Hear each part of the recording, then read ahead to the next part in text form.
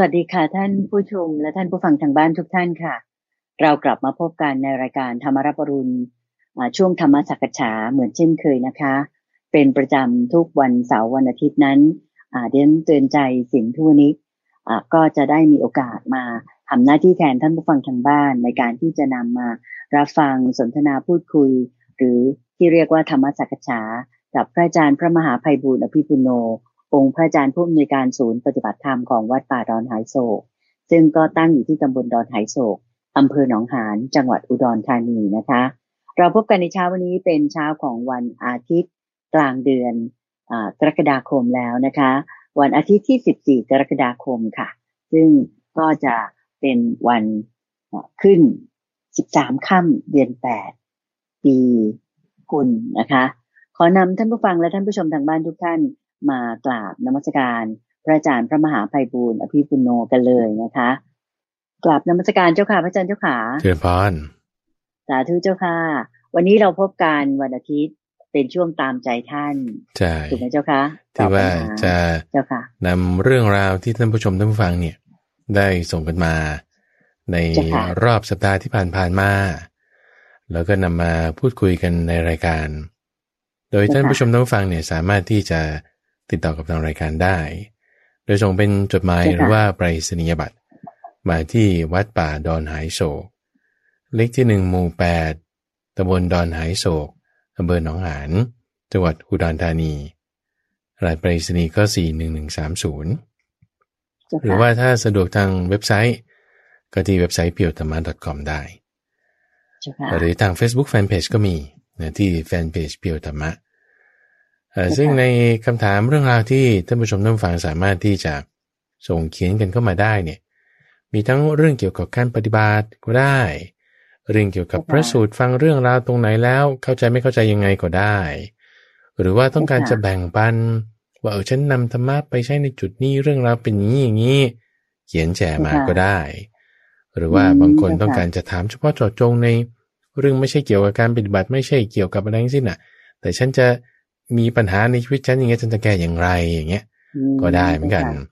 โดยมีปัญหาชีวิตก็สอบถามมาได้ใช่ไหมเจ้าค่ะใช่โดยติดต่อทางช่องทางที่ว่ากันไว้นี้แล้วก็จะอันไหนที่มันสอดคล้องกับเรื่องราวใดๆในระหว่างสัปดาห์บางทีก็จะนำไปพูดคุยเปิดเป็นประเด็นใหม่ไปเลยหรือถ้าบางเรื่องนำมาพูดคุยคุณเตือนใจได้ก็จะนำมาพูดคุยในวันอาทิตย์ช่วงของตามใจท่านอย่างนี้เจ้าค่ะเจ้าค่ะก็เรียกว่าทุกๆเช้าวันอาทิตย์ทางสถานีวิทยุกระจายเสียงแห่งประเทศไทยตั้งแต่ 5:00 ถึง 6:00 นเราก็จะมารับฟังพระอาจารย์พระมหาไพบูลย์อภิปุโนได้มาพูดคุยตอบปัญหาช่วงของตามใจท่านกันอย่างที่พระอาจารย์ได้เรียนท่านผู้ฟังและท่านผู้ชมไปแล้วที่เรียนว่าท่านผู้ชมนั้นก็คือทุกครั้งที่มีการบันทึกรายการนั้นเราก็จะบันทึกวิดีโอไปด้วยและท่านที่อยากจะชมว่าหน้าตาพระอาจารย์ที่นั่งอยู่ที่กุฏิพระอาจารย์พระมหาไพบูลย์อภิปุโนนี่หลายท่านฟังเสียงท่านมานานหน้าตาท่านเป็นอย่างไรก็ชมได้เลยทางธรรมะเพียวธรรมะวิดีโอของเราใช่ไหมเจ้าค่ะพระอาจารย์ใช่นี่คือจะเป็นเฉพาะช่วงของวันเสาร์อาทิตย์แต่ที่คุยคุณเตือนใจเนี่ยว่าจะมีวิดีโอด้วยเพราะว่าเราคุยสัญญาณผ่านทาง Skype แล้วก็แค่ติดเว็บแคมมันก็ง่ายๆราคาไม่เท่าไหร่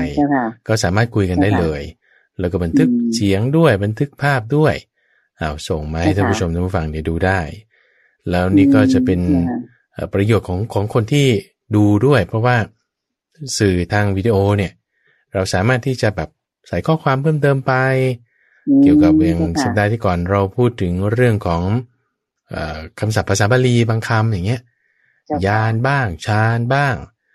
ปัญญาอะไรต่างๆพวกนี้มาจากศัพท์ภาษาบาลีอะไรเนี่ยก็จะเห็นข้อมูลเหล่านี้ไปด้วยได้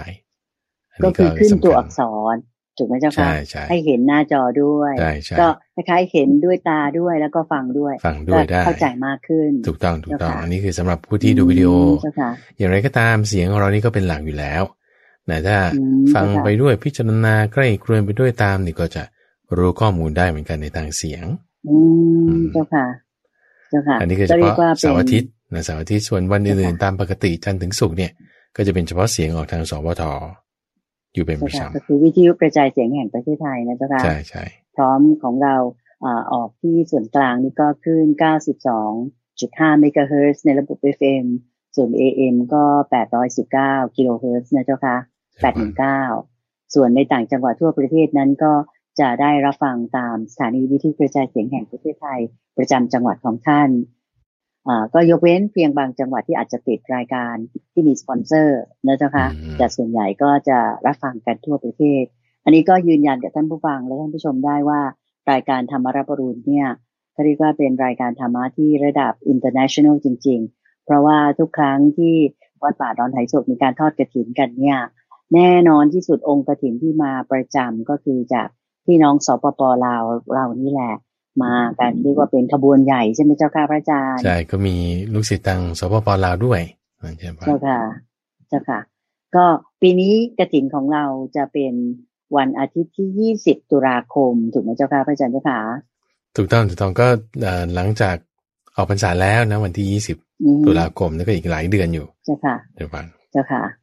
เจ้าค่ะก็เรียนท่านผู้ฟังและท่านผู้ชมทางนี้ตอนนี้ก็เพื่อที่จะให้ท่านเตรียมตัวที่จะไปร่วมงานกับงานกฐินของวัดป่าดอนไหโศกกันสักครั้งหนึ่งจะได้เห็นว่าวัดเป็นอย่างไรแล้วก็มีการดำเนินเรียกว่าปฏิบัติดีปฏิบัติชอบเคร่งครัดกันเพียงไหนนะคะเอาละค่ะท่านผู้ฟังคะก็ขอนำมาย้อนกลับมาที่ตามใจท่านของเราวันนี้พระอาจารย์เมตตาที่จะเลือกจดหมายของท่านผู้ใช้นามว่ากไก่สบฤษีแล้วก็สคสสราสสารานะเจ้าค่ะก็เป็นกสสถูกไหมเจ้าค่ะพระอาจารย์ใช่นี่เป็นอินิเชียลเป็นชื่อย่อของท่านผู้ถามเป็นชื่อย่อของเขาเจ้าค่ะผู้ใช้นามว่ากสสเนี่ยก็ถามมาคือกราบนมัสการเรียนถามความคิดเห็นพระอาจารย์มาแล้วก็ธรรมะที่แฝงอยู่ด้วยเนี่ยเป็นเรื่องที่โยมคิดว่าเข้ากับยุคสมัยตอนนี้มากเลย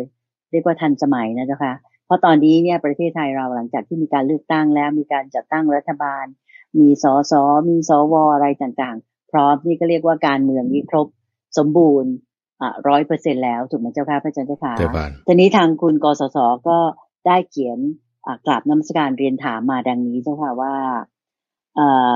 อยากจะขอกราบนมัสการเรียนถามเรื่องมิจฉาอาชีวะเจ้าค่ะซึ่งในวันนี้นะเจ้าค่ะกำลังดำเนินไปในพรรคการเมืองหลายพรรคในประเทศไทยนะเจ้าค่ะคำถามคือ1นักการเมืองไทยส่วนใหญ่แล้วกำลังตกอยู่ในมิจฉาทิฏฐิใช่หรือไม่นะเจ้าค่ะข้อ2จะหาวิธีการแก้อย่างไรที่จะเปลี่ยนนักการเมืองที่ใช้มิจฉาทิฏฐิ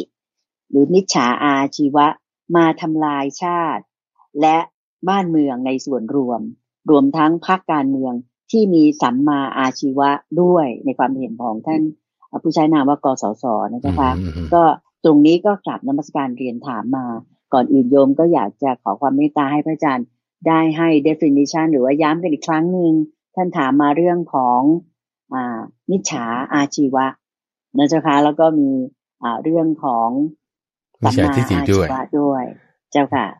นิมนต์เลยเจ้าค่ะอันดับแรกก่อนก็คือเรื่องของมิจฉาทิฏฐิหรือว่าสัมมาทิฏฐิ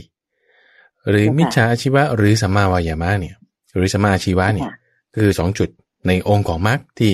คุณกสสถามมานี้แล้วเดี๋ยวเราจะค่อยพูดไปถึงว่าเราจะนำองค์ของมรรค2อย่างนี้เกี่ยวกับทิฏฐิเกี่ยวกับอาชีวะนำไปใช้ในเรื่องของการเมืองได้อย่างไรในชีวิตประจำวันของเราได้อย่างไรหรือเรื่องอื่นๆได้อย่างไรเอาตรงนี้ก่อนเราก็จะทำ2อย่างที่ว่าคุณกสสถามมาเนี่ยเกี่ยวกับเรื่องของอาชีวะและเรื่องของทิฏฐิถ้าเรากลับไปดูในมหาจัตตารีสกัดสูตรเป็นเรื่องราวที่พระพุทธเจ้าอธิบายความสัมพันธ์เอาไว้ของอาชีวะกับทิฏฐิว่าสัมมาทิฏฐิเนี่ยจะต้องมีองค์นำหน้าคือขอไปนะสัมมาอาชีวะเนี่ยจะต้องมีองค์นำหน้าคือสัมมาทิฏฐิสัมมาทิฏฐิเนี่ยต้องเป็นองค์นำหน้าของสัมมาอาชีวะองค์นำหน้ายังไงอาชีวะก่อนนะอาชีวะเนี่ยไม่ได้หมายถึงความที่แบบว่าคุณทำอาชีพอะไรเห็นไหมสมมติว่าถ้าเราแบบก็อยู่บ้านเฉยๆฉันไม่ได้ทำอาชีพอะไรงั้นฉันจะไม่มีอาชีวะได้เหรอมันไม่ใช่ แต่คำว่าอาชีวะเนี่ยหมายถึงการดำเนินชีพของเราไปในแต่ละวันอย่างนี้แหละดำเนินชีพแบบไม่ใช่ว่าคุณมีอาชีพอะไรแต่หมายถึงคุณมีความเป็นอยู่ยังไงความเป็นอยู่ยังไงการดำเนินชีวิตถูกไหมเจ้าค่ะถูกต้องการดำเนินชีวิตของแต่ละคนคนอยู่เป็นแม่บ้านไม่ได้ทำอาชีพอะไรแต่ว่าอยู่บ้านเฉยๆอย่างเงี้ยอาจจะเป็นคุณยายจะเป็นแม่บ้านเอาแล้วคุณจะมีอาชีวะนี่คือการดำเนินชีพตรงเนี้ยคือทั้งทางกายทางวาจาและทางใจเนี่ยทำให้มันเป็นปกติทีนี้เอากลับมาที่ตัวนิยามก่อนคือ definition คือข้อมูลก่อนของเจ้าอาชีวะเนี่ยพระพุทธเจ้าบอกว่าสัมมาอาชีวะเนี่ยมีสัมมาทิฏฐิเนี่ยเป็นองค์นำหน้าอย่างไรการที่เราจะมารู้ได้ว่านี้เป็นสัมมาอาชีวะนี้เป็นมิจฉาอาชีวะความที่เราจะมารู้มาเข้าใจว่าเอ้ยอันนี้มันเป็นมิจฉาสัมมาอาชีวะนะนี่เป็นมิจฉาอาชีวะนะที่เราจะรู้ได้เนี่ยเป็นสัมมาทิฏฐิเป็นสัมมาทิฏฐิเพราะฉะนั้นนะถ้าเราไม่มีสัมมาทิฏฐิเนี่ยเราจะไม่รู้ว่าเฮ้ยอันนี้มันเป็นมิจฉาอาชีวะหรือนี่เป็นสัมมาอาชีวะถ้าเราไม่มีองค์นำหน้าคือสัมมาทิฏฐิเราจะไม่รู้ว่าที่เรากำลังทำอยู่เนี่ยเป็นการดำเนินชีพที่มันไม่ดีหรือเป็นการดำเนินชีพที่มันดีเราจะไม่รู้ว่าสลับกันแยกแยะไม่ได้แยกแยะไม่ออกเลยเพราะฉะนั้นสำหรับคนที่ถ้ามีมิจฉาทิฏฐิคือไม่เข้าใจว่าอะไรมันถูกอะไรมันดีอะไรมันไม่ดีอะไรมันใช่ไม่ใช่เนี่ยไอการดำเนินชีวิตของเขาไปเนี่ยมันก็จะผิดพลาดได้ก็จะเป็นลักษณะที่เป็นไปในไม่ใช่ในทางหลุดพ้นได้ไม่ใช่เป็นในทางที่จะสลัดแอกได้แล้วทีนี้นะไอ้คำแปลตรงนี้อยากจะเพ่งพินิจมาตรงนี้นิดหนึ่งคุณใจที่บอกว่าเราไม่จะแปลสัมมาทิฏฐิหรือสัมมาอาชีวะเนี่ยแปลว่าเห็นชอบหรือว่ามีอาชีวะชอบอย่างนี้ใช่ไหมซึ่งจริงแล้วคำว่าสัมมาเนี่ยถ้าจะดูคำศัพท์ให้ถูกเลยไปเปิดพจนานุกรมเล่มไหนก็ได้เนี่ยจะมีคำแปลคำหนึ่งของคำว่าสัมมาเนี่ยคือการสลัดแอกการสลัดแอกเหมือนอย่างวัวควายถูกล็อกไว้เนี่ยนะก็สลัดแอกออกม้าถูกล็อกไว้เนี่ยเขาสลัดแอกออกสลัดออกในที่นี้คืออะไรก็คือสลัดละตัณหากิเลสอวิชชาพวกนี้ให้มันเบาบางลงให้มันลดลงเพราะฉะนั้นถ้าเราจะแปลชีวิตของเรานะใช่แปลให้ถูกนะคือสัมมาทิฏฐิก็คือทิฏฐิที่เป็นไปเพื่อการสลัดแอกลดกิเลสความเห็นที่เป็นไปที่จะลดกิเลสได้การดำเนินชีวิตในลักษณะที่จะเป็นไปเพื่อลดกิเลสได้การพูดในลักษณะที่จะลดกิเลสได้การกระทำทางกายการกระทำทางวาจาการกระทำทางใจในลักษณะที่จะเป็นไปลดกิเลสได้สมาธิชนิดที่จะลดกิเลสได้มันมีหมดนี่คือสัมมาไล่ไปเลยตั้งแต่ทิฏฐิสัมมาสังกัปปะจนถึงสัมมาสมาธิในทางตรงข้ามเหมือนกันนะนี่คือสัมมาใช่ไหมกองสัมมานี่คือสลัดแอกออกลดกิเลสออกคุณทำอันนี้แล้วกิเลสคุณจะลดลงแต่ในทางตรงข้ามมิจฉาในนี้ก็คือหมายถึงว่าเพิ่มพูนกิเลสมากขึ้นการดำเนินชีวิตแบบนี้ทำไปแล้วเนี่ยกิเลสคุณจะเพิ่มพูนมากขึ้นการพูดแบบนี้คุณทำไปแล้วเนี่ยกิเลสคุณจะเพิ่มพูนมากขึ้นความเข้าใจแบบนี้ถ้าคุณกระทำไปแล้วเนี่ยคุณเข้าใจแบบนี้ไปแล้วเนี่ยกิเลสคุณจะเพิ่มพูนมากขึ้นนี่คือมิจฉาทิฏฐิมิจฉาวาจามิจฉาสังกัปปะไปโอเคนะเพราะฉะนั้นเราเข้าใจความหมายตรงนี้แล้วก็เอาเกณฑ์ตรงนี้แหละมาในการวัดเลยเอาถ้าคุณมีความเข้าใจในลักษณะที่จะทำให้กิเลสเพิ่มนี่ความเข้าใจของคุณเนี่ยนะคือมิจฉาทิฏฐิแล้วใช่ไหมคุณก็จะไม่รู้ว่าการดำเนินชีวิตแบบไหนที่จะทำให้กิเลสลดจะไม่รู้ไม่เข้าใจเพราะฉะนั้นคุณจะมารู้เข้าใจสัมมาอาชีวะได้สำหรับคนที่มีมิจฉาทิฏฐิเนี่ยคุณจะไม่ได้เข้าใจไหมเพราะถ้าคุณมีมิจฉาทิฏฐิคุณก็ไม่รู้ว่าอะไรเป็นสัมมาทิฏฐิอะไรเป็นมิจฉาอะไรเป็นสัมมาทิฏฐิอะไรเป็นสัมมาอาชีวะอะไรเป็นมิจฉาอาชีวะถ้าคุณมีมิจฉาทิฏฐิโอเคนะแต่ถ้าคุณมีสัมมาทิฏฐิคุณมีสัมมาทิฏฐิคือความเห็นที่มันเข้าใจแบบนี้จะถูกต้องและจะทำให้กิเลสมันลดลงได้เนี่ยคุณก็จะรู้มีความเข้าใจว่าโอ้อันเนี้ยคือสัมมาอาชีวะอันนี้คือมิจฉาอาชีวะคุณจะรู้คุณจะเข้าใจได้โอเคนะเพราะฉะนั้นสัมมาอาชีวะต้องมีสัมมาทิฏฐิเป็นองค์นำหน้ามิจฉาอาชีวะก็ต้องมีมิจฉาทิฏฐิเ เป็นองค์นำหน้าเจ้าค่ะเป็นนำหน้าอย่างไรคือการแยกแยะได้ว่าอะไรมันเป็นสัมมาอาชีวะอะไรเป็นมิจฉาอาชีวะการแยกแยะได้นั่นแหละคือองค์นำหน้าละแต่ถ้าคุณแยกแยะไม่ได้ว่าอะไรเป็นสัมมาอาชีวะอะไรเป็นมิจฉาอาชีวะบางทีก็ทำมั่วๆไปก็นำหน้าไปในทางสิ่งที่ไม่ดีไปโอเคนะทีนี้กลับมาในจุดที่ว่าเป็นคำถามในตัวแม่บทนี้ว่าอาชีวะเนี่ยกลับมาถึงจุดที่ว่ามันคืออะไรกันแน่ที่ว่าเราจะบอกว่ามันไม่ใช่การดำเนินไม่ใช่อาชีพว่าเป็นหมอเป็นวิศวกรเป็นนักประชาสัมพันธ์เป็นแพทย์เป็นอะไรอย่างเงี้ยอันนั้นเนี่ยเขาเรียกว่าเป็นศิลปะแห่งการใช้ชีวิตศิลปะในการที่จะหาทรัพย์บางคนเป็นนักคำนวณบางคนเป็นนักคณิตศาสตร์บางคนเป็นข้าราชการทหารข้าราชการพลเรือนเกษตรกรแบบเลี้ยงสัตว์หรือเกษตรกรแบบปลูกพืชก็แยกแยะไปก็เรียกว่าเป็นศิลปะในการทำมาหากินของเขาได้แหละถูกต้องนั่นคือศิลปะศิลปะแต่ไม่ใช่คืออาชีพถูกต้องเป็นอาชีพที่เราแปลในสมัยปัจจุบันนี้ทีนี้บางคนที่มีศิลปะแบบว่า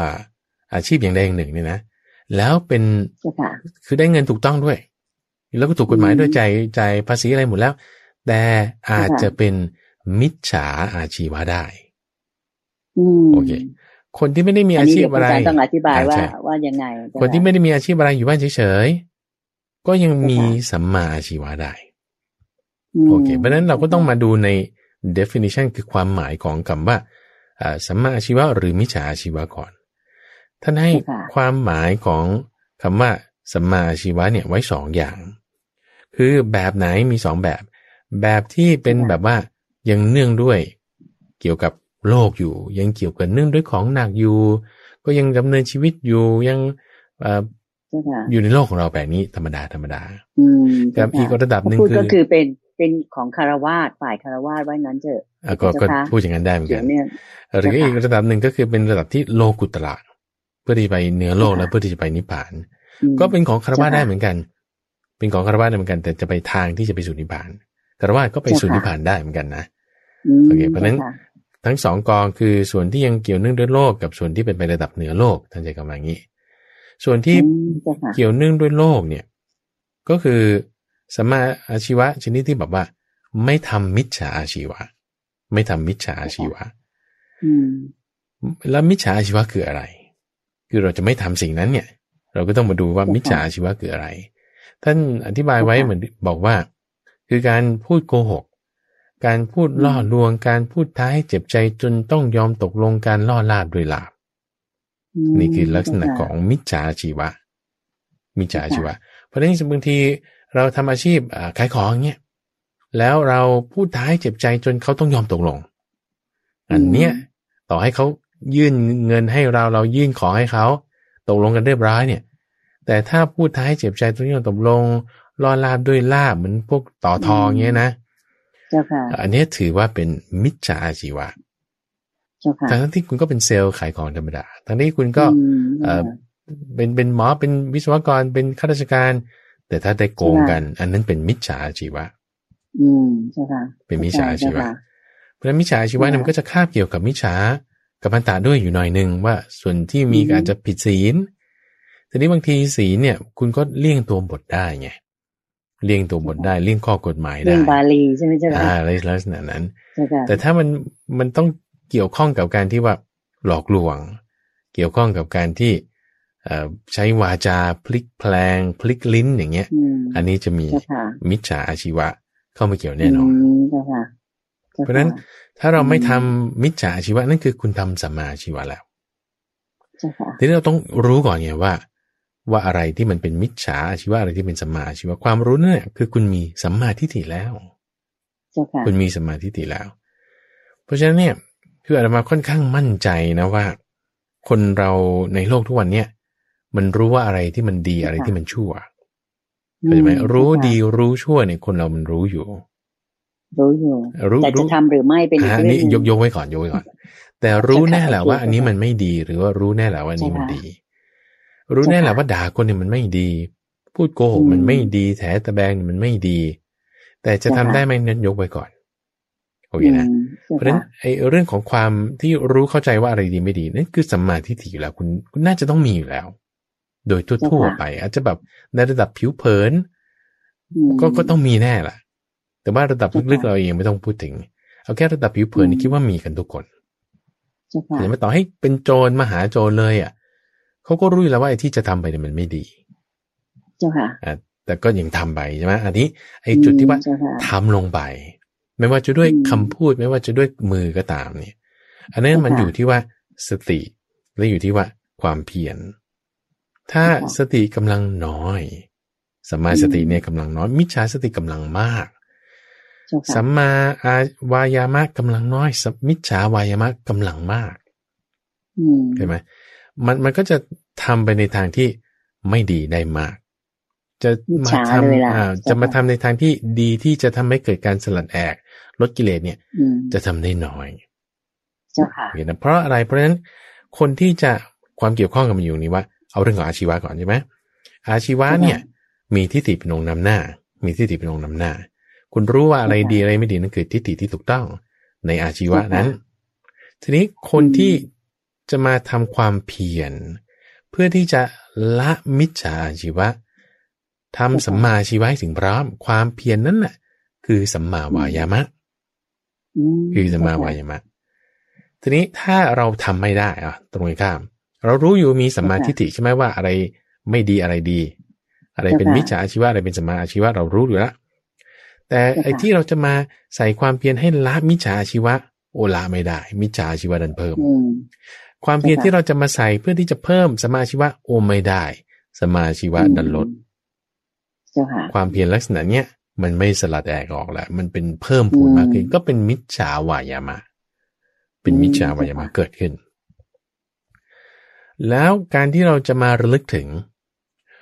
ถ้าเราสามารถระลึกถึงสัมมาอาชีวะได้ไม่นึกถึงมิจฉาอาชีวะได้การระลึกได้นั้นคือสัมมาสติท่านผู้ชมฟังเนี่ยฟังแล้วกำหนดบทเพียรจะให้ดีๆนะต้องเพ่งจ่อให้ดีว่ามิจฉาสัมมาอาชีวะวายามะสติอะไรอย่างงงฟังให้ดีตั้งใจฟังให้ดีตั้งใจฟังให้ดีว่าถ้าเรามีการระลึกถึงสัมมาอาชีวะได้ไม่ระลึกถึงมิจฉาอาชีวะก็ไม่ระลึกถึงได้การระลึกถึงได้นั้นเนี่ยคือสัมมาสติแต่บางทีเราระลึกไม่ได้ระลึกถึงว่าสัมมาอาชีวะเป็นยังไงเราระลึกไม่ได้ด้านคิดได้แต่แบบเกลียดเขาโกรธเขาต้องพูดให้เขาเจ็บใจดันระลึกได้ถึงแต่เรื่องพวกนั้นก็เป็นมิจฉาสติเป็นมิจฉาสติขึ้นมาเพราะฉะนั้นสัมมาทิฏฐิเนี่ยคิดว่ามีแน่แต่สัมมาวายามะกับสัมมาสติเนี่ยอาจจะมีกำลังน้อยมิจฉาวายามะมิจฉาสติเนี่ยอาจจะมีกำลังมากเข้าใจไหมทำให้ไม่สามารถที่จะคงสัมมาอาชีวะไว้ได้แต่ด้านมีมิจฉาอาชีวะอยู่มากนี่คือเคสที่ว่าอาจจะเกิดขึ้นได้นะเคสแบบนี้จะเกิดขึ้นได้เพราะฉะนั้นนี่คือในกรณีที่ว่าความสัมพันธ์ของสิ่งเหล่านี้เป็นอย่างนี้พอความสัมพันธ์ของสิ่งเหล่านี้เป็นอย่างนี้เราแยกแยะให้ถูกแล้วเราก็กำหนดบทเพียรชนะให้มันถูกด้วยว่าคนส่วนใหญ่มีมิจฉาหรือสัมมาที่เป็นทิฏฐิคิดว่ามีสัมมาทิฏฐิอย่างน้อยเบื้องต้นเนี่ยก็รู้บ้างเบื้องต้นเนี่ยต้องมีก็คือตรงนี้เจ้าค่ะตรงนี้โยมจะ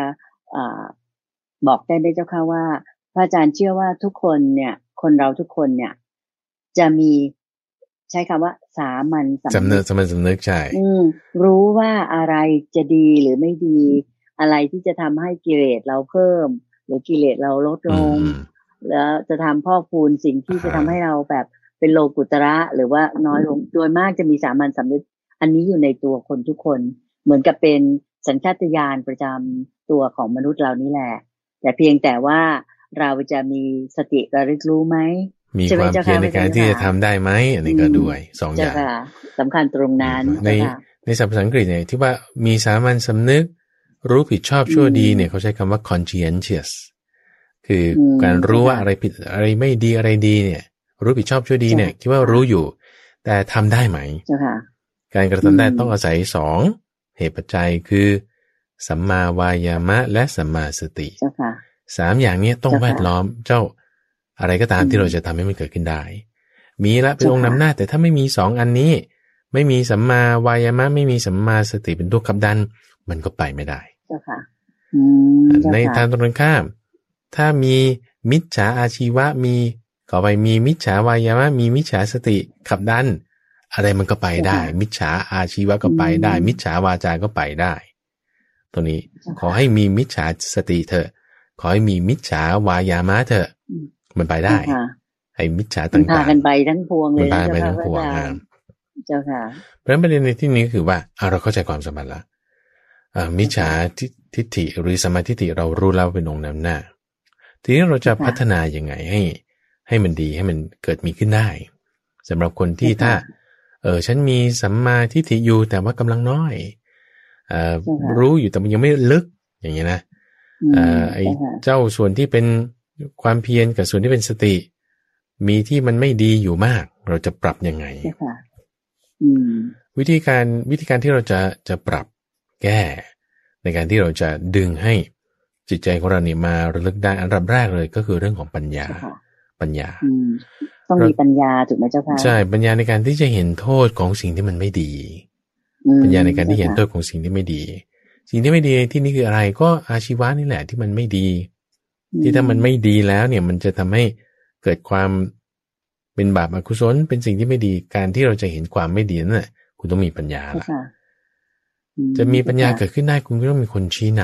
ำบอกว่าอันนี้มันไม่ดีนะเราไม่ควรทำอย่างนี้นะเราจะมีคนชี้นำได้เราก็ต้องไปคบกับคนที่เขา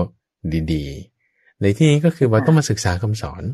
เอาคำสอนของพระพุทธเจ้าเนี่ยเป็นกัลยาณมิตรเป็นกัลยาณมิตรก็จะค่อยไปได้ทีนี้ในคำถามของคุณกสศเนี่ยที่บอกว่าส่วนใหญ่หรือส่วนน้อยเนี่ยคือเราอย่าไปเหมารวมเลยดีกว่าเพราะว่าเวลาเราบอกว่าส่วนใหญ่นี่คือมัน generalize เกินไปแบบเหมารวมเกินไปเราควรจะแยกแยะไปเป็นประเด็น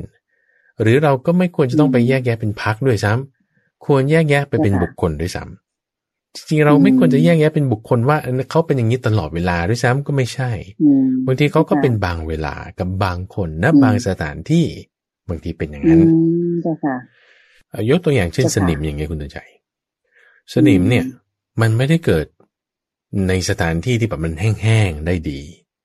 มันจะเกิดในสถานที่ที่มันชื้นๆทีนี้ถ้าเราเก็บเหล็กไว้ให้มันถูกต้องด้วยตามกรรมวิธีของมันสนิมมันก็เกิดอยู่แต่มันเกิดยากเกิดได้น้อยแต่ถ้าเราเก็บไม่ถูกเอาไปปล่อยไว้ท่ามกลางฝนกลางแดดมีประจุไฟฟ้ามากสนิมมันก็เกิดได้ง่ายเพราะฉะนั้นอย่างกิเลสในจิตใจของคนเนี่ยไม่ว่าใครก็ตามจะเป็นนักการเมืองจะเป็นนักการศึกษาจะเป็นคุณครูจะเป็นนักเรียนจะเป็นคนอาชีพอะไรก็ตามเนี่ยเราดูที่กิเลสตรงนี้ว่าพอไอ้ทิฏฐิที่มันจะทำให้กิเลสเกิดหรือทิฏฐิที่ทำให้กิเลสมันลดนี่แล้วมันก็จะเกิดเป็นบางเวลาคนที่ว่ามีกิเลสอยู่ในใจเนี่ยเขาจะไม่เป็นตัวของเขาเองเข้าใจไหมอย่างเวลาที่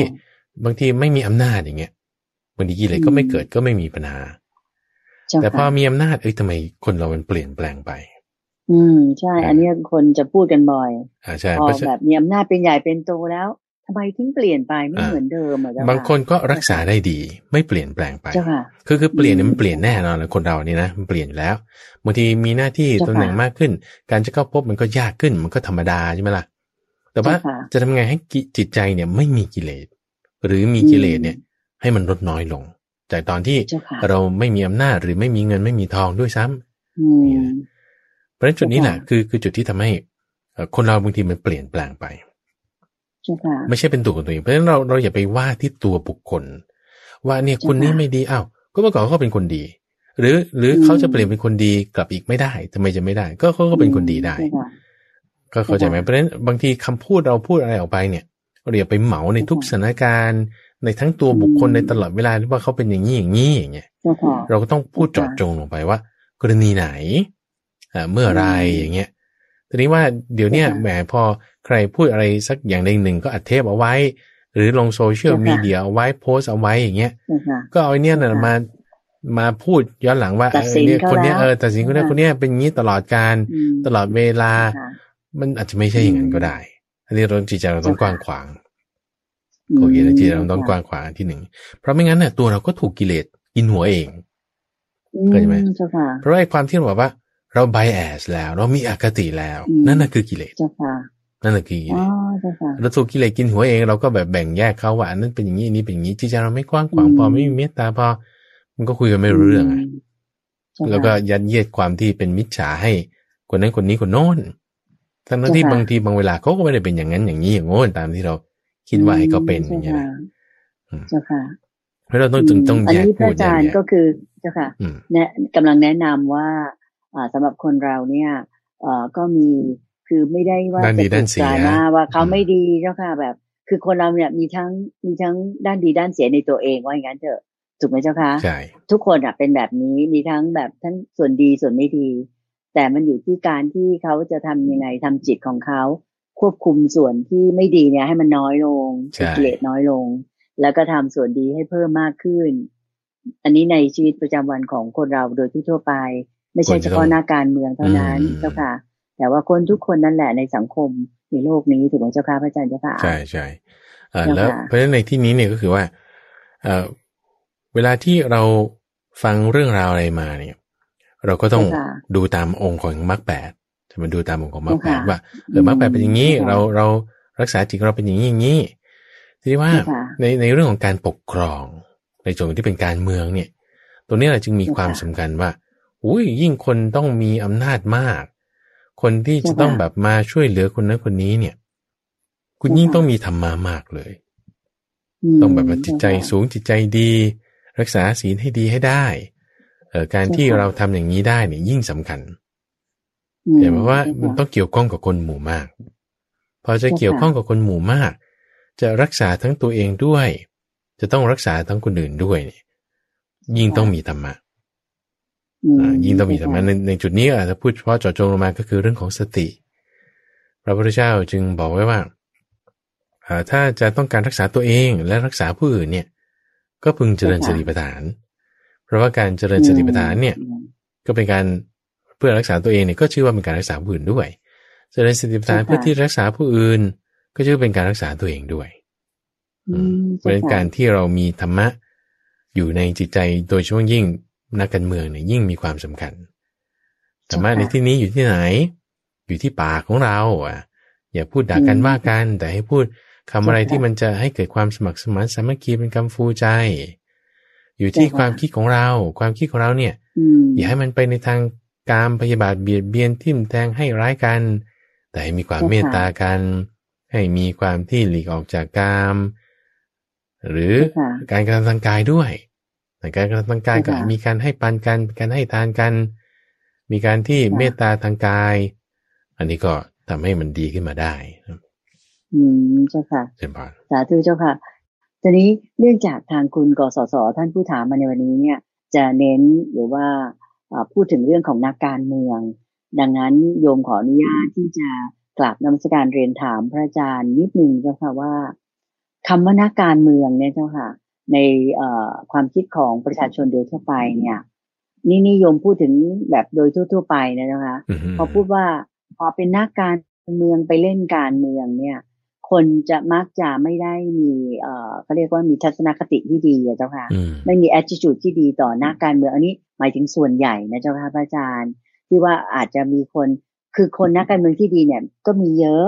แต่บางทีมันไม่เป็นข่าวเจ้าค่ะมันก็จะมีข่าวแต่นักการเมืองที่ไม่ค่อยดีเท่าไหร่เลยอยากจะขอธรรมะจากพระอาจารย์นิดนึงเจ้าค่ะเพราะว่า definition ของนักการเมืองเนี่ยก็คือคนที่เป็นบุคคลสาธารณะเป็นคนที่จะมาสละตัวทำงานแทนพี่น้องประชาชนเพื่อประเทศชาติประชาชนเพื่อค้ำจุนสถาบันหลักของชาติเนี่ยคือชาติศาสนาพระมหากษัตริย์ไว้นั่นคือโยมคิดว่าในความคิดของโยมเนี่ยน่าจะเป็นแบบนี้จึงจะเป็นนักการเมืองที่ดีแต่ตอนนี้ปัจจุบันมันไม่ค่อยจะเป็นอย่างนั้นนะเจ้าค่ะอย่างเมื่อสักครู่อาจารย์บอกต้องมีแบบว่าไม่มีสัมมาวาจาคือพูดจาแสดงความคิดเห็นอย่าไปเสียดสีกันอย่าไปว่ากันแต่ตอนนี้ถ้าที่เราเห็นตามหน้าจอที่โดยเฉพาะถ่ายทอดสดมาจากสภานี่มันไม่ค่อยเป็นอย่างนั้นนะเจ้าค่ะขอความเมตตาพระอาจารย์ให้ธรรมะนักการเมืองสักนิดหนึ่งอันนี้ไม่ได้เจาะจงว่าใครแต่ว่าโดยทั่วๆไปนักการเมืองที่ดีในความหมายของ ทางพุทธศาสนาเราที่จะต้องทรงอยู่ในใจเสมอคืออะไรเจ้าค่ะพระอาจารย์เจ้าค่ะคือถ้าจะพูดถึงคำว่านักการเมืองเนี่ยนะคุณใจในความหมายของอาตมาเองเนี่ยคุณจะต้องสามารถที่จะทำอะไรสักอย่างหนึ่งได้บางคนจะคิดว่าเอ้ยงั้นฉันไม่ได้มีเงินไม่ได้มีอำนาจแล้วฉันจะทำเพื่อประชาชนไม่ได้หรอทำได้คำว่าอำนาจและเงินตรงนี้แหละคือกำลังซึ่งในคำที่ว่ากำลังในการที่จะทำเพื่อคนอื่นเนี่ยนะคนที่จะมีกำลังในการที่จะผลักดันจิตใจของเราเนี่ยให้ทำงานเพื่อคนอื่นได้เนี่ยคุณจะต้องแบบมีความดีอยู่ในใจอยู่แล้ว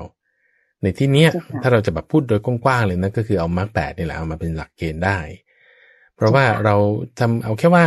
คุณตื่นเช้าคุณขายของอาจจะไปขายของชำอยู่ที่ตลาดคุณกวาดถนนคุณขับรถเมล์คุณเป็นเกษตรกรพวกเนี้ยทำไมจะทำเพื่อคนอื่นไม่ได้เข้าใจไหมบุคคลเหล่านี้เราจะบอกว่าพวกนี้เขาไม่ใช่นักการเมืองไม่ใช่คือเขาสามารถเพื่อที่จะช่วยคนอื่นได้อยู่แล้วในความที่เขาทำหน้าที่เขาอย่างดีในการที่รักษาคุณธรรมของเขาให้ดีเอาคนที่อยู่แปลงนาข้างๆคนที่อยู่แผงขายของข้างๆคนที่เพื่อนร่วมถนนเนี่ยเราช่วยกันได้อยู่แล้วโอเคไหมไม่เบียดเบียนกันเมตตากันพวกนี้มันกว้างกว่าออกไปแน่นอนทีนี้ถ้าเราจะทำได้อยู่แล้วแน่นอนแล้วก็ได้กับทุกคนด้วยล่ะทีนี้มาในบริบทที่คุณใจยกขึ้นมาเนี่ยคือเฉพาะเจาะจงมาในผู้ที่แบบว่าจะเป็นคำว่านักการเมืองตัวนี้ก็ใช่ไหมคำว่านักการเมืองซึ่งความหมายของอัตภาพเนี่ยหมายถึงว่ามันกินความกว้างไม่ไปกว่านั้นแต่ถ้าเราจะมาพูดถึงบริบทที่คุณใจยกมาว่าเอาพวกที่จะต้องมาเกี่ยวข้องในตัวบทของกฎหมายในตัวบทเกี่ยวข้องกับเรื่องของการปกครองอย่างนี้นะเฉพาะเจาะจงมาในเรื่องของกฎหมายเรื่องของการปกครองเนี่ยสิ่งที่สำคัญอันแรกเลยนะก็คือว่าจะต้องมีความที่มีความซื่อสัตย์ความซื่อสัตย์ในที่นี้ก็คือความที่แบบพูดคำไหนคำนั้นความที่แบบว่าเชื่อถือได้ความที่มีวาจาเชื่อถือได้ความซื่อสัตย์นี่คือเรื่องของการที่แบบไม่พูดโกหกไม่พูดวาจาที่จะยุยงให้แตกกันคือถ้าเราพูดถึงเรื่องการไม่โกหกขึ้นมาเนี่ยก็ต้องมีสัมมาวาจาอีก3ข้อรวมกันขึ้นมาด้วยเพราะว่าการทำงานด้วยกันเนี่ยนะคือมันเป็นเหมือนเพื่อนกันเพื่อนกันเนี่ยจะรักษากันได้เนี่ยก็ต้องด้วยการที่ไม่กล่าวคำมันเป็นเครื่องให้แตกกันถ้าจะได้พูดคำอันที่เป็นที่จะให้แตกกันได้แล้วเนี่ยโอ้มันจะอยู่ร่วมกันไม่ได้เพราะฉะนั้นคำวาจาเนี่ยคำว่าซื่อสัตย์เนี่ยเกี่ยวเนื่องกับการที่ไม่พูดโกหกเนี่ยก็ต้องมาเกี่ยวเนื่องกับการที่ไม่พูดยุยงให้แตกกันคือเป็นสัมมาวาจาต้องยกขึ้นมาบางคนอาจจะคิดว่าฉันซื่อสัตย์ฉันคิดยังไงฉันก็พูดไปอย่างนั้นอันนี้ไม่ถูกแล้วระวังปากด้วยไม่ถูกต้องอย่าไปพูดที่เราคิดหมดเพราะว่าถ้าเราพูดที่เราคิดหมดแล้วมันกระเทือนใจเขาคำพูดเราเนี่ยมันกลายเป็นไม่ดีเพราะว่าคำพูดที่เป็นคำพูดยุยงให้แตกกันเนี่ยหรือคำพูดคำหยาบพูดคำหยาบเนี่ยคือพูดแล้วกระเทือนใจคนอื่นเขาถ้าพูดไปแล้วกระเทือนใจเขาเนี่ยคุณไม่ควรพูดต่อให้มันเป็นวาจาจริงก็ตามแต่ก็ไม่ใช่ว่าพูดโกหกแล้วเพื่อให้เขาดีใจอันนั้นก็ไม่ถูกก็จะเพราะมันก็จะไปผิดข้อมุสาวาทจะพูดยังไงจะให้ไม่เป็นมุสาวาทในขณะเดียวกันก็ไม่ทำร้ายจิตใจเขาอันนี้นะสำคัญคนที่จะมาอยู่ในบริบทของการที่ต้องเกี่ยวเนื่องด้วยคนอื่นมากมายต้องมาอยู่ในเรื่องของกฎหมายเนี่ยต้องตกลงทำงานร่วมกันเนี่ยวาจานี้สำคัญซื่อสัตย์พูดในการที่ไม่ยุยงให้แตกกันแล้วก็ไม่พูดคำหยาบแล้วก็ไม่พูดเพ้อเจ้อคำพูดที่แบบโปรยเสียดสีด้วยใช่ไหมเสียดสีนี่คือคำที่เสียดสีในความหมายของเราเนี่ยหมายถึงคำหยาบพูดแล้วเนี่ยมันทิ่มแทงจิตใจเขาเนี่ยคือคำหยาบ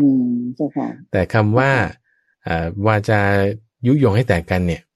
ก็คือสัมปปราวาทขอไปคือวาจาที่จะพูดแล้วเนี่ยให้เขาแตกกันจากฝ่ายนู้นแบ่งเป็นฝักเป็นฝ่ายเป็นพรรคเป็นพวกนี่พวกฉันนี่พวกเธอคำพูดนี้อย่าได้พูดเลยมันไม่ดีแต่พูดอะไรที่มันจะสมัครสมานสามัคคีกันเป็นนักปกครองเหมือนกันเป็นนักการเมืองเหมือนกันเป็นผู้ที่ต้องใช้กฎหมายเหมือนกันเป็นคนชาวไทยเหมือนกันอะไรที่เหมือนกันเนี่ยพูดกันให้มันดีตรงกันได้เจ้าค่ะอีกประการหนึ่งคือเรื่องของการไม่ใช่พูดแบ่งแยกอยู่เรื่อยใช่ไหมเจ้าค่ะพระอาจารย์ถูกต้องแล้วก็ขนาดเลือกตั้งมาด้วยกันยังบอกคนนี้เป็นประชาธิปไตยอีกข้างหนึ่ง เผด็จการอะไรอย่างเงี้ยประเภทนี้ก็คงจะไม่ใช่พูดดีอย่างที่พระอาจารย์กล่าวเมื่อสักครู่นี้คือไม่ซื่อสัตย์ก็ต้องพูดในลักษณะที่ให้เกิดความสามัคคีกันว่าเป็นคนในชาติเดียวกันเป็นประชาชนของคนไทยเหมือนกันพูดไปในลักษณะนั้นแล้วก็ลักษณะคำพูดที่ไม่โปรยประโยชน์ทิ้งเสียเป็นคำพูดที่มีหลักฐานที่ยั่งยิงไม่ในลักษณะที่ว่าจะแบบพูดน้ำไหลไฟดับแต่ไม่มีเนื้อหาอะไรหรือว่าเนื้อหาอะไรก็ยกมาโดยที่เป็นข่าวลือมาอย่างเงี้ยแต่ว่าคนต้องตรวจสอบให้ดีอย่างเงี้ยนะไม่พูดในคำที่จะเป็นลักษณะนั้นบางทีข่าวลือพูดไปแล้วก็แตกกันอีกก็ไม่ควรพูดวาจานี้จึงสำคัญคือคำว่าวาจาเนี่ยไม่ใช่หมายความว่าคุณพูดเก่งคุณพูดแบบว่าโอ้โหฟังแล้วดูดีแต่บางทีฟังแล้วดูดีนั่นแหะเนื้อหาไม่มีก็ถือว่าเป็นวาจาเพ้อเจ้อหรือฟังแล้วดูดีพอมานึกอีกทีให้มันด่าเรานี่นะอ้าวนั่นก็เป็นวาจาหยาบแต่ฟังแล้วดูดีหรือฟังแล้วดูดีแต่ว่าที่มันเป็นทำให้เกิดการแบ่งแยกอันนั้นก็เป็นวาจายุยงให้แตกกันก็ไม่ดีเจ้าค่ะเพราะเราต้องมองให้ลึกลงไปถึงเรื่องจะทำอย่างไรให้กิเลสในใจเนี่ยมันระงับลงเจ้าค่ะเข้าใจไหมอย่าให้กิเลสในใจของเราและของเขาเนี่ยมันฟูขึ้น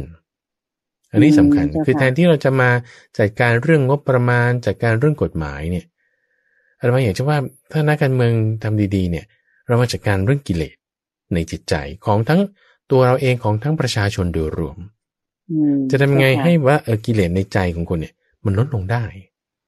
เข้าใจไหมคือพยายามจะตามจับพยายามที่จะออกกฎหมายเนี่ยบางทีก็ได้ในระดับหนึ่งเพราะว่าบางที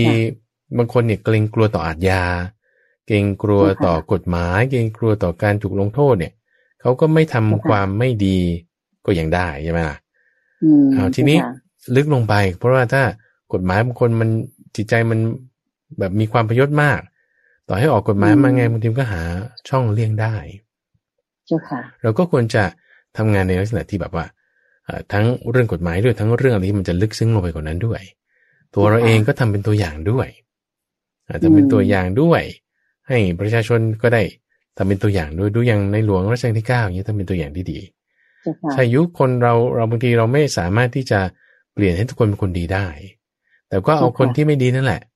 จะทำไงให้คนดีเนี่ยได้มาปกครองคนที่ไม่ดีให้คนที่ไม่ดีเนี่ยอย่าได้มีอำนาจให้คนที่ดีๆเนี่ยได้มีอำนาจแทนพอมีอำนาจแล้วก็ไม่ได้ใช้อำนาจนั้นมาในทางที่จะไม่ดีรู้จักที่จะรักษาไม่ให้กิเลสเนี่ยมันเฟื่องฟูฟุ้งมากขึ้นอันนี้ก็จะค่อยเป็นไปได้เจ้าค่ะเรียกว่าพระบรมราโชวาทขององค์พระบาทสมเด็จพระเจ้าอยู่หัวรัชกาลที่9เป็นสิ่งที่เป็นจริงโยมอาจจะคิดว่าเป็นพูดว่าเป็นอากาลิโกเหมือนคำสอนของพุทธองค์นะเจ้าค่ะก็คือท่านพูดออกมาเนี่ยได้ตรงแล้วก็ได้ถูกมากเลยเพราะว่าทุกสิ่งทุกอย่างบ้านเมืองจะเดินไปได้ด้วยดีเนี่ยก็ด้วยได้คนดีมาปกครองนะเจ้าค่ะพระอาจารย์หรือว่ามมาบริหารประเทศออกกฎหมายเพราะว่าถ้าได้คนดีมาเนี่ยสิ่งที่ตามมาก็จะเป็นความดีเพราะว่าเนื้อของคนที่ทำงานตรงนั้นเนี่ยเป็นเนื้อทองคือดีอยู่ข้างในอยู่แล้วถูกไหมเจ้าค่ะพระอาจารย์ค่ะ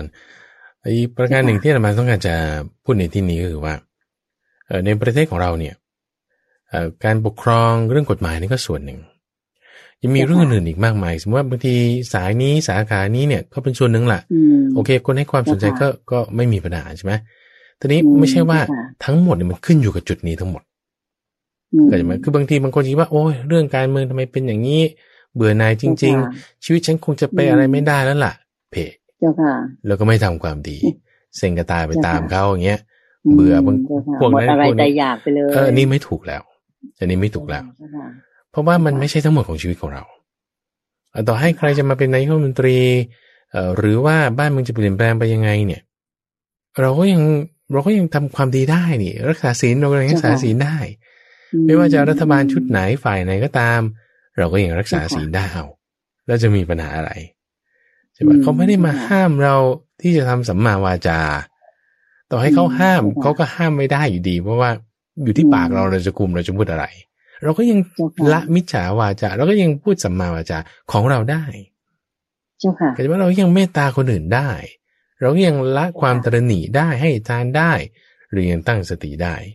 เราจะไม่มีปัญหาอะไรกับใครเลย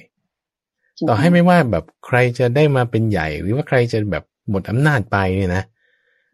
เจ้าค่ะเพราะนั่นไม่ใช่ทั้งหมดของชีวิตของเราเจ้าค่ะซึ่งปัจจุบันตอนเนี้ยอย่างครอบครัวบางครอบครัวเนี่ยมีปัญหาว่าพ่อกับลูกเห็นคนละพรรคแล้วก็แบบว่าไม่คุยกันอ่ะคุยกันแล้วก็ทะเลาะกันทุกทีเอ้า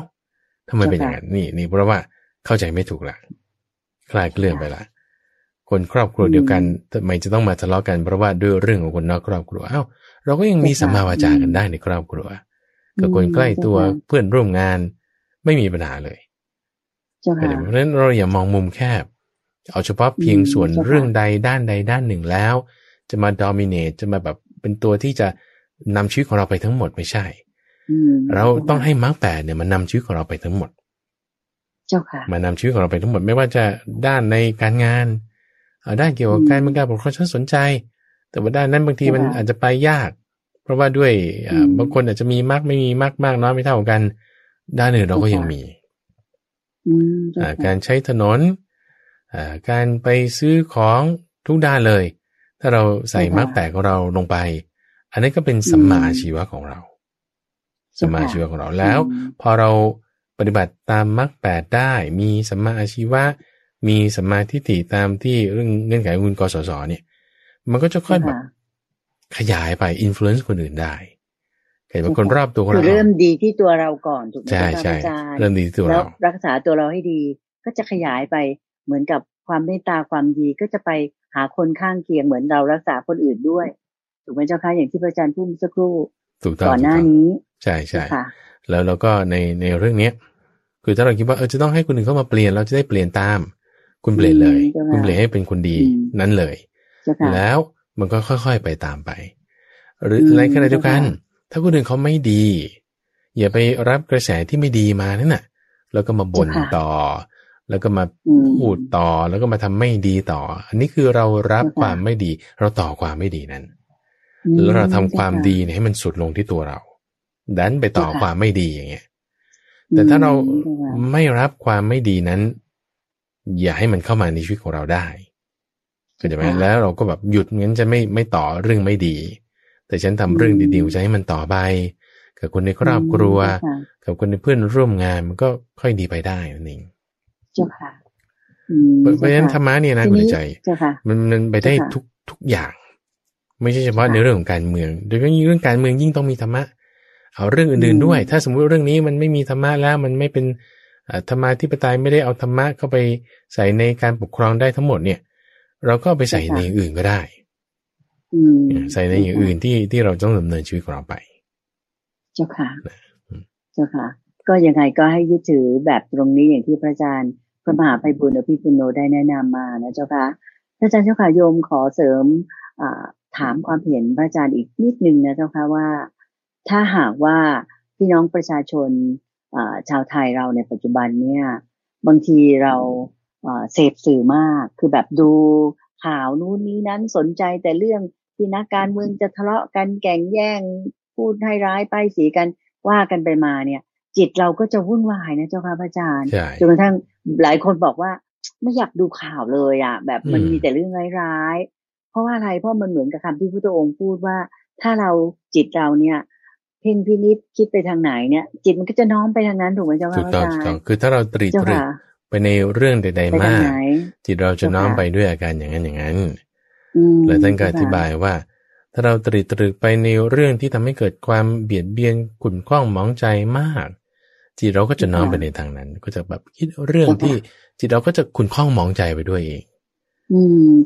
คือเหมือนกับว่าคนดีเนี่ยนะถ้าไปอยู่ในกลุ่มคนไม่ดีคุณก็ฟังเขาพูดเรื่องอะไรเขาคิดแบบไหนบางทีคนนั้นก็เปลี่ยนไปเป็นคนไม่ดีได้ในทางตรงข้ามคนดีๆคนไม่ดีเนี่ยมาอยู่ในกลุ่มคนดีเด็กเรียนไม่เก่งมาอยู่ในกลุ่มเหมือนเขาเด็กเรียนเก่ง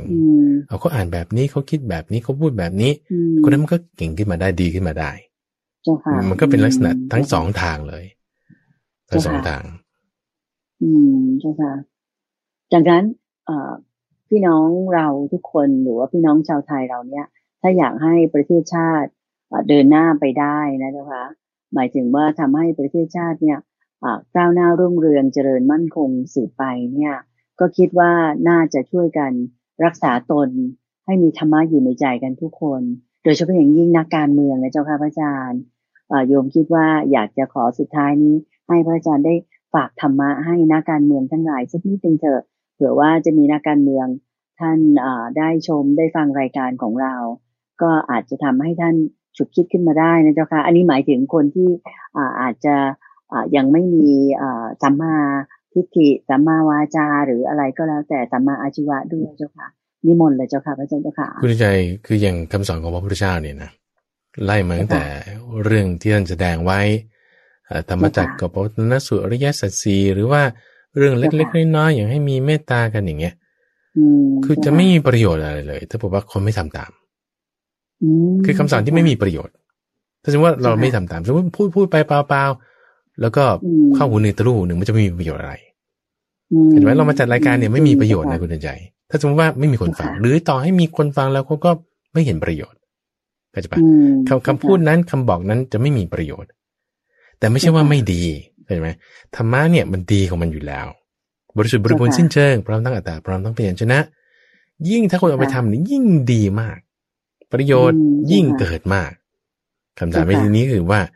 ทำยังไงทำไมก็ถึงจะฟังได้เพราะว่าคำพูดเนี่ยบางทีอย่างเราสื่อสารกันเนี่ยจะให้คำพูดเนี่ยเข้าถึงจิตใจเขาแล้วก็รู้สึกโอ้นี่ไม่ใช่ว่าคำนี้ฉันไม่ได้จะได้ฟังครั้งแรกนะแต่ว่าเคยฟังมาก่อนแต่ว่าแม้ครั้งนี้รู้สึกมันเข้าถึงใจดีทำไมบางครั้งบางคราวมันไม่เหมือนกันนั่นก็เพราะว่ามีศรัทธาไม่เท่ากันมีศรัทธามีความมั่นใจคนที่เขามีความมั่นใจในเรื่องนี้พอคนพูดนิดหน่อยเขาก็เข้าใจได้มีความมั่นใจในคนนี้มีความศรัทธาในคนนี้คนนั้นพูดนิดเดียวเก็ตละเข้าใจแทงตลอดว่าต้องทำอย่างนี้เพราะว่านี้ต้องมีเรื่องศรัทธาเพราะฉะนั้นเนี่ยถ้าบอกว่าเราจะทำการเปลี่ยนแปลงอะไรอย่างใดอย่างหนึ่งให้เกิดขึ้นเนี่ยคุณใจศรัทธาเนี่ยสำคัญถ้าเรามีความมั่นใจว่าคำสอนของพระพุทธเจ้าสามารถนำมาใช้ในเรื่องเกี่ยวกับการเมืองการปกครองได้มันได้แน่นอนเป็นดีแน่นอนเพราะศรัทธาเนี่ยสิ่งสำคัญว่าเราต้องมีศรัทธาตรงนี้ก่อนให้เกิดการเปลี่ยนแปลงตรงนี้ได้ก่อนพอมีศรัทธาปุ๊บเขาก็จะมีการทำจริงแน่จริงให้เกิดขึ้นได้สามารถที่จะระลึกถึงสิ่งที่ดีแล้วก็ละสิ่งที่ไม่ดีนั่นได้จะทำให้ศรัทธาเกิดขึ้นได้คุณใจก็ต้องอาศัยความที่ว่าหาสิ่งที่มันแบบไม่ดีหาโทษอะไรต่างๆแล้วคือเห็นทุกข์มากเพราะว่าทุกข์เนี่ยเป็นที่ตั้งอาศัยของศรัทธาถ้าเราเจอปัญหามากถึงจุดหนึ่งเนี่ยนะบางทีเราก็จะเห็นอะไรที่บางทีเราก็มองไม่เห็นคิดว่าต้องเอาเรื่องของศาสนามาช่วยเรื่องคำสอนมาช่วยเพราะว่าปัญหามันมีมากเหลือเกินอันนี้ก็จะเป็นจุดหนึ่งได้เพราะฉะนั้นในที่นี้เนี่ยคุณใจถ้าสมมติว่าเราจะฝากสักอย่างใดอย่างหนึ่งให้ใครสักคนใดคนหนึ่งเขาจะทำการเปลี่ยนแปลงที่ดีอย่างใดอย่างหนึ่งให้เกิดขึ้นได้เนี่ยอันดับแรกเนี่ยเราคิดว่าเรื่องความสามัคคีกันความเห็นอกเห็นใจกันความมีเมตตากันเนี่ยสำคัญพอเราเห็นอกเห็นใจกันสามัคคีกันมีเมตตาซึ่งกันและกันมันก็จะค่อยเห็นทางออกไปได้ว่าแต่ถ้าเราจะควรทำสิ่งนี้เราก็ควรจะทำอีกสิ่งหนึ่งแทนอย่างเงี้ยนะก็ให้มีความสามัคคีกันเห็นอกเห็นใจกันมีเมตตากันไปอย่างน้อยก็เป็นคนในชาติเดียวกันพูดภาษาเดียวกันแล้วก็อยู่ด้วยกันแล้วลงเรือลำเดียวกันก็ไปทางไหนก็ต้องไปทางเดียวกันถึงจะไปได้เจ้าค่ะเจ้าค่ะสาธุเจ้าค่ะก็ลงเรือลำเดียวกันแล้วนี่ก็คิดว่าช่วยกันแจวช่วยกันพายนำประเทศไทยไปด้วยกันถูกไหมเจ้าค่ะพระอาจารย์ค่ะและถ้าหากว่าใครไม่อยากจะแจวจะพายก็อย่าแบบว่าราน้ำก็คืออย่ามาขวางว่าอย่างนั้นเถอะโยมคิดว่าอย่างนั้นนะเจ้าค่ะอันนั้นคือการสิ่งที่จะน่าจะเป็นทัศนคติหรือความคิดของบรรดานักการเมืองรวมทั้งท่านผู้เกี่ยวข้องทุกท่านทุกฝ่ายรวมทั้งพี่น้องประชาชนชาวไทยเราด้วยที่จะทำให้ประเทศชาติของเราเนี่ยมีความเจริญรุ่งเรืองได้มั่งคั่งร่ำรวยกันต่อไปเรียกว่าเจริญจนถึงอย่างที่ประเทศข้างเคียงเขาได้ให้เกียรติประเทศไทยในขณะนี้คือประเทศไทยกำลังทำหน้าที่เป็นประธานของสมาคม ประชาชาติแห่งเอเชียตะวันออกเฉียงใต้หรือที่เราเรียกกันว่าอาเซียนนะเจ้าค่ะพระอาจารย์อย่างน้อยประเทศไทยตอนนี้เป็นเจ้าภาพเราเป็นประธานเนี่ยก็รักษาชื่อเสียงของประเทศชาติและก็ประชาชนไว้ให้มากที่สุดคนอื่นเขาเห็นเขาก็จะได้ศรัทธาประเทศเราอันนี้โยมขออนุญาตฝากแบบนี้พระอาจารย์คิดว่าคงจะไม่ว่าโยมนะเจ้าค่ะที่จะสรุปกันในวันนี้ที่จะฝากท้ายเสริมความเห็นของพระอาจารย์เจ้าค่ะพระอาจารย์มีอะไรที่จะเพิ่มเติมอีกไหมเจ้าค่ะพระอาจารย์ค่ะก็อย่างที่ว่าไปว่าต้องเน้นว่าไม่ใช่ทางการเมืองอย่างเดียวก็จะเป็นชีวิตของเราเนี่ยมีหลายด้านเพราะฉะนั้นด้านที่เราทำได้เราทำเลยโอเคนะคือให้มีมรรคแปดพูดดีคิดดีทำดีมีเมตตากันในนี้เราก็ไปได้เจ้าค่ะเจ้าค่ะสาธุเจ้าค่ะก็ท่านผู้ฟังคะเวลาที่เรานำเสนอแล้วก็สักษากันมาในเช้าวันอาทิตย์นี้หมดลงแล้วค่ะก็คิดว่าการเสนอรายการของเราในวันนี้โดยได้เป็นการตอบปัญหาแง่คิดที่ทางคุณกสศได้เขียนถามเข้ามาในรายการนั้นและท่านพระอาจารย์พระมหาไพบูลย์อภิปุโนท่านเมตตาที่จะให้ธรรมะให้แง่คิดและก็เป็นการตอบปัญหาให้แก่คุณกสศท่านผู้ถามคงจะได้